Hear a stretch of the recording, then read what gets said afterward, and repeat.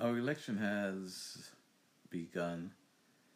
People have been reporting that they have received the ballots in the mail that was mailed out on Friday. It's been a very interesting election.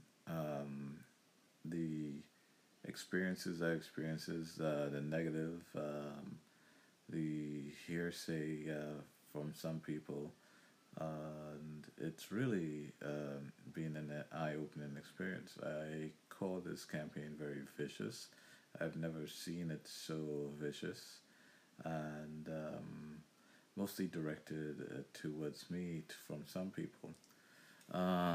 It's to be noted that I was asked to be their spokesman because they felt that the union wasn't speaking up for them.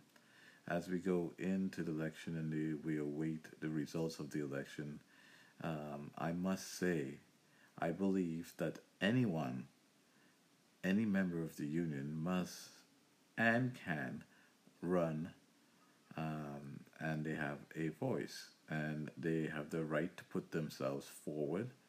The members have a right to vote yay or nay to that person, whoever they feel will properly represent their interests. For other team members, playing dirty tricks for is not acceptable. Anyway, we do what we need to do, and we wish everyone a very good election, and we hope that everybody will come together in unity to move forward for the betterment of our families and ourselves and our working conditions. That's pretty much it.